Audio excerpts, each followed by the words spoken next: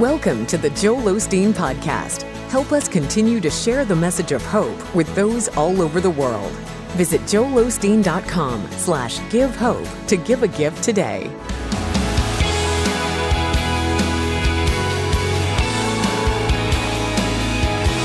Thank you, Lord. We bless you in this place. So the other day, Joel and I, we needed to get out a little bit. It was in the evening, and a lot of times we'll go ride bikes and get a little exercise. So we thought, well, let's just get on our bikes and let's go out and see how far we can go. We usually have a certain path that we take, so we headed out in that direction. And we get to this one intersection, and it's a large four-way intersection with lights governing the cars. But when we got to this main intersection, we saw that there was about 6 policemen out there overriding the lights. They were actually moving the cars through the intersection, letting the people go safely through the intersection. And as we were waiting our turn, I was looking from a distance and I was noticing those officers. And I thought to myself, isn't it interesting that they can be far apart? They're moving the cars through, but they're working in such unity together. And they've got this communication as they're working together. And I could see that their major goal was this: to move the people through safely so the traffic will flow and to keep everyone at peace. Now, you know, through this flooding, we've had detours all over the city and the traffic is horrible. So these guys were literally moving this traffic through, keeping peace. Road rage? No road rage at that intersection. Nobody was telling anyone how they felt with hand signs because those officers were doing such a good job. So I stood there amazed, and I realized the strength in that whole process was unity, communication, working together. That's why the traffic was flowing and the people were safe and it was a peaceful situation. You see, we, the church of the living God, should have the same goal: to work in unity with one another, to be under the same bond of peace. You see, our main goal should be to move people safely into the arms of Jesus. You see, the traffic was a difficult situation, but because they had the ability to unite together, that difficult situation was made easier. Can you imagine if one of those officers said, you know, I want this car to go through. I don't want to wait my turn. I like this green car. I want it to go through. What would happen if the other one was going, well, no, I want mine to go through? But you know what? They didn't. They put themselves aside and they stood in unity. You see, that's what we have to do as a church. If we're going to rise up to the levels that God is calling us to, we're going to have to put our selfishness, our pride, our own agendas aside and say we're going to come together in unity under the blood of Jesus Christ, through the bond of peace. When God was taking the children of Israel out of Egypt, the night that he was getting them prepared, the Passover, he instructed them to take a sacrificial lamb. And he instructed them to sacrifice that lamb and to take that blood and to put it over their doorpost. Each family took the blood of the lamb and put it over their doorpost.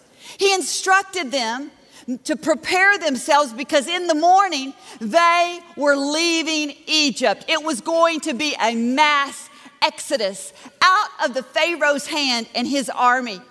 This was it. This was it. The power of the enemy was going to be broken. But can I tell you one thing?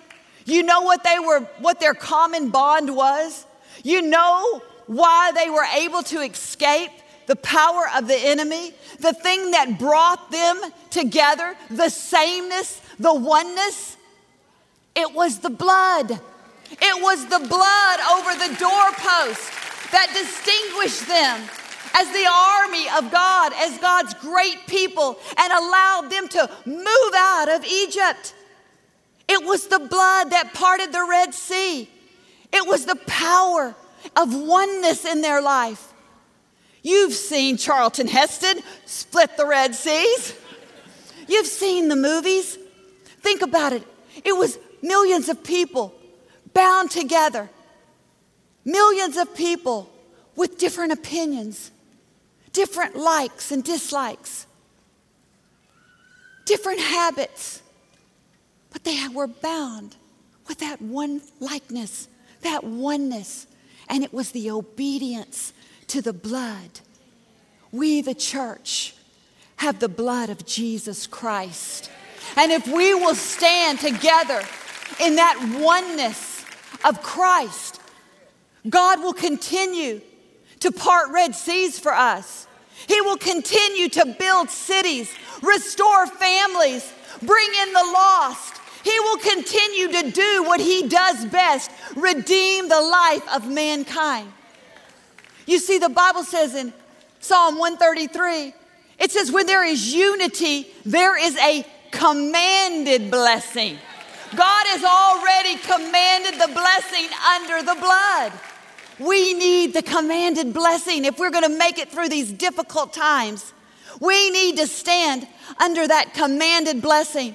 We need to not fight with each other about faith. We need to fight together for our faith and for the blood. For the blood. You see, God is a faithful God. We must stand together in the Spirit. Let your differences go. That's not what's going to save us. That's not what's going to bring people to the arms and saving power of Jesus Christ. It's the love of God. It's the blood that he gave, his son, that makes us one together. We got to fight together for the faith. You know, the scripture says that if it's as far as it is up to us, each one of us, as far as it is up to us, we are to keep the peace. We are to be united in the Spirit by the bond of peace. And God said it's up to us to keep the peace. See, that tells me that I have a big part to play in all this. That if it's up to me, I don't have to get in conflict. Because if I'm in the middle of conflict, I have a choice. I can either be in the conflict and be the conflict, or I can be the peace in the conflict. And God is saying where there is peace, there's power, because unity and peace go hand in hand. They can't be separated. When you're united under the blood, you can have peace because God has the final say. You don't stand in your own righteousness. You stand in God's righteousness under the blood. Listen, he's right every time. He's right every single time. And you know, the scripture tells us in Philippians how to put on the full armor of God. And it talks about the different things that God has given us to use to stand against the schemes of the enemy. The one that would try to separate us, cause us to backbite, to devour ourselves. See, God knew, don't devour yourselves. Don't talk about each other. Don't argue with one another. You'll implode. You will do it to yourselves. Stand in oneness under the Spirit. And it talks about one particular garment, and it's the shoes of peace. Stand in the shoes of peace. Too many people want to stand in the shoes of rightness. They want to be right. I'm standing for what is right. Can I tell you, you don't need to stand for what's right if you stand in God's righteousness. God will make you right. He'll make you right. See, it's not about who's right anyway. It's about what's right. It's about the blood. Listen, God is the one who's going to bring this whole thing around. Hey, it's not if you do this or you say that. It's oneness in Jesus Christ. So can I encourage us as a church body to not get entwined in civilian affairs. We are the army, the warriors of Jesus Christ. We got a greater commission. We've got a higher calling. God is a faithful God. And can I tell you, He wants to use you and He wants to use me to usher in the greatest revival, the biggest healing, the best act of His goodness so far. And He wants to use us. Don't fall prey to the enemy. Don't fall to the trap of the enemy. Don't allow him to steal your commanded blessing. Listen, our homes should be united. We should be united with our spouses, with our children. Listen, at the end of the day, we have one God, one Father. There is one heaven. It is not divided. There is only one. And I want to tell you, I don't know.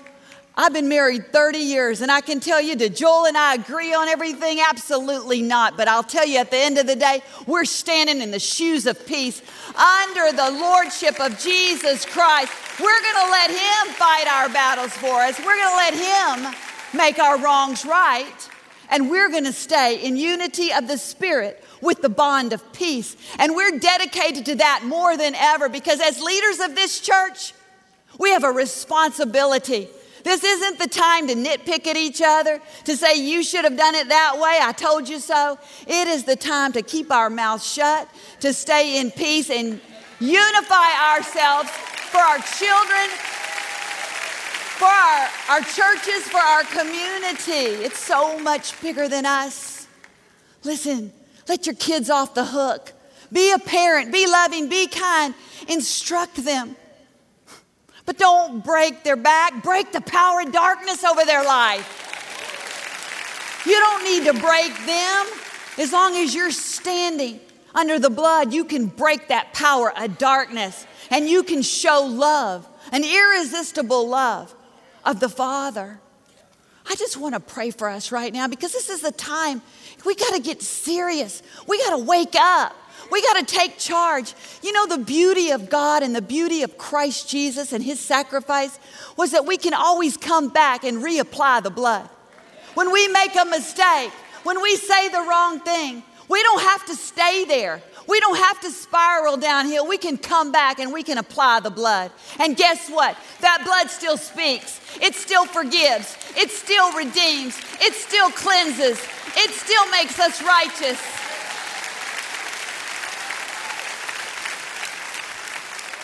I just want to pray right now for unity in our community, our families, our churches, and in our land.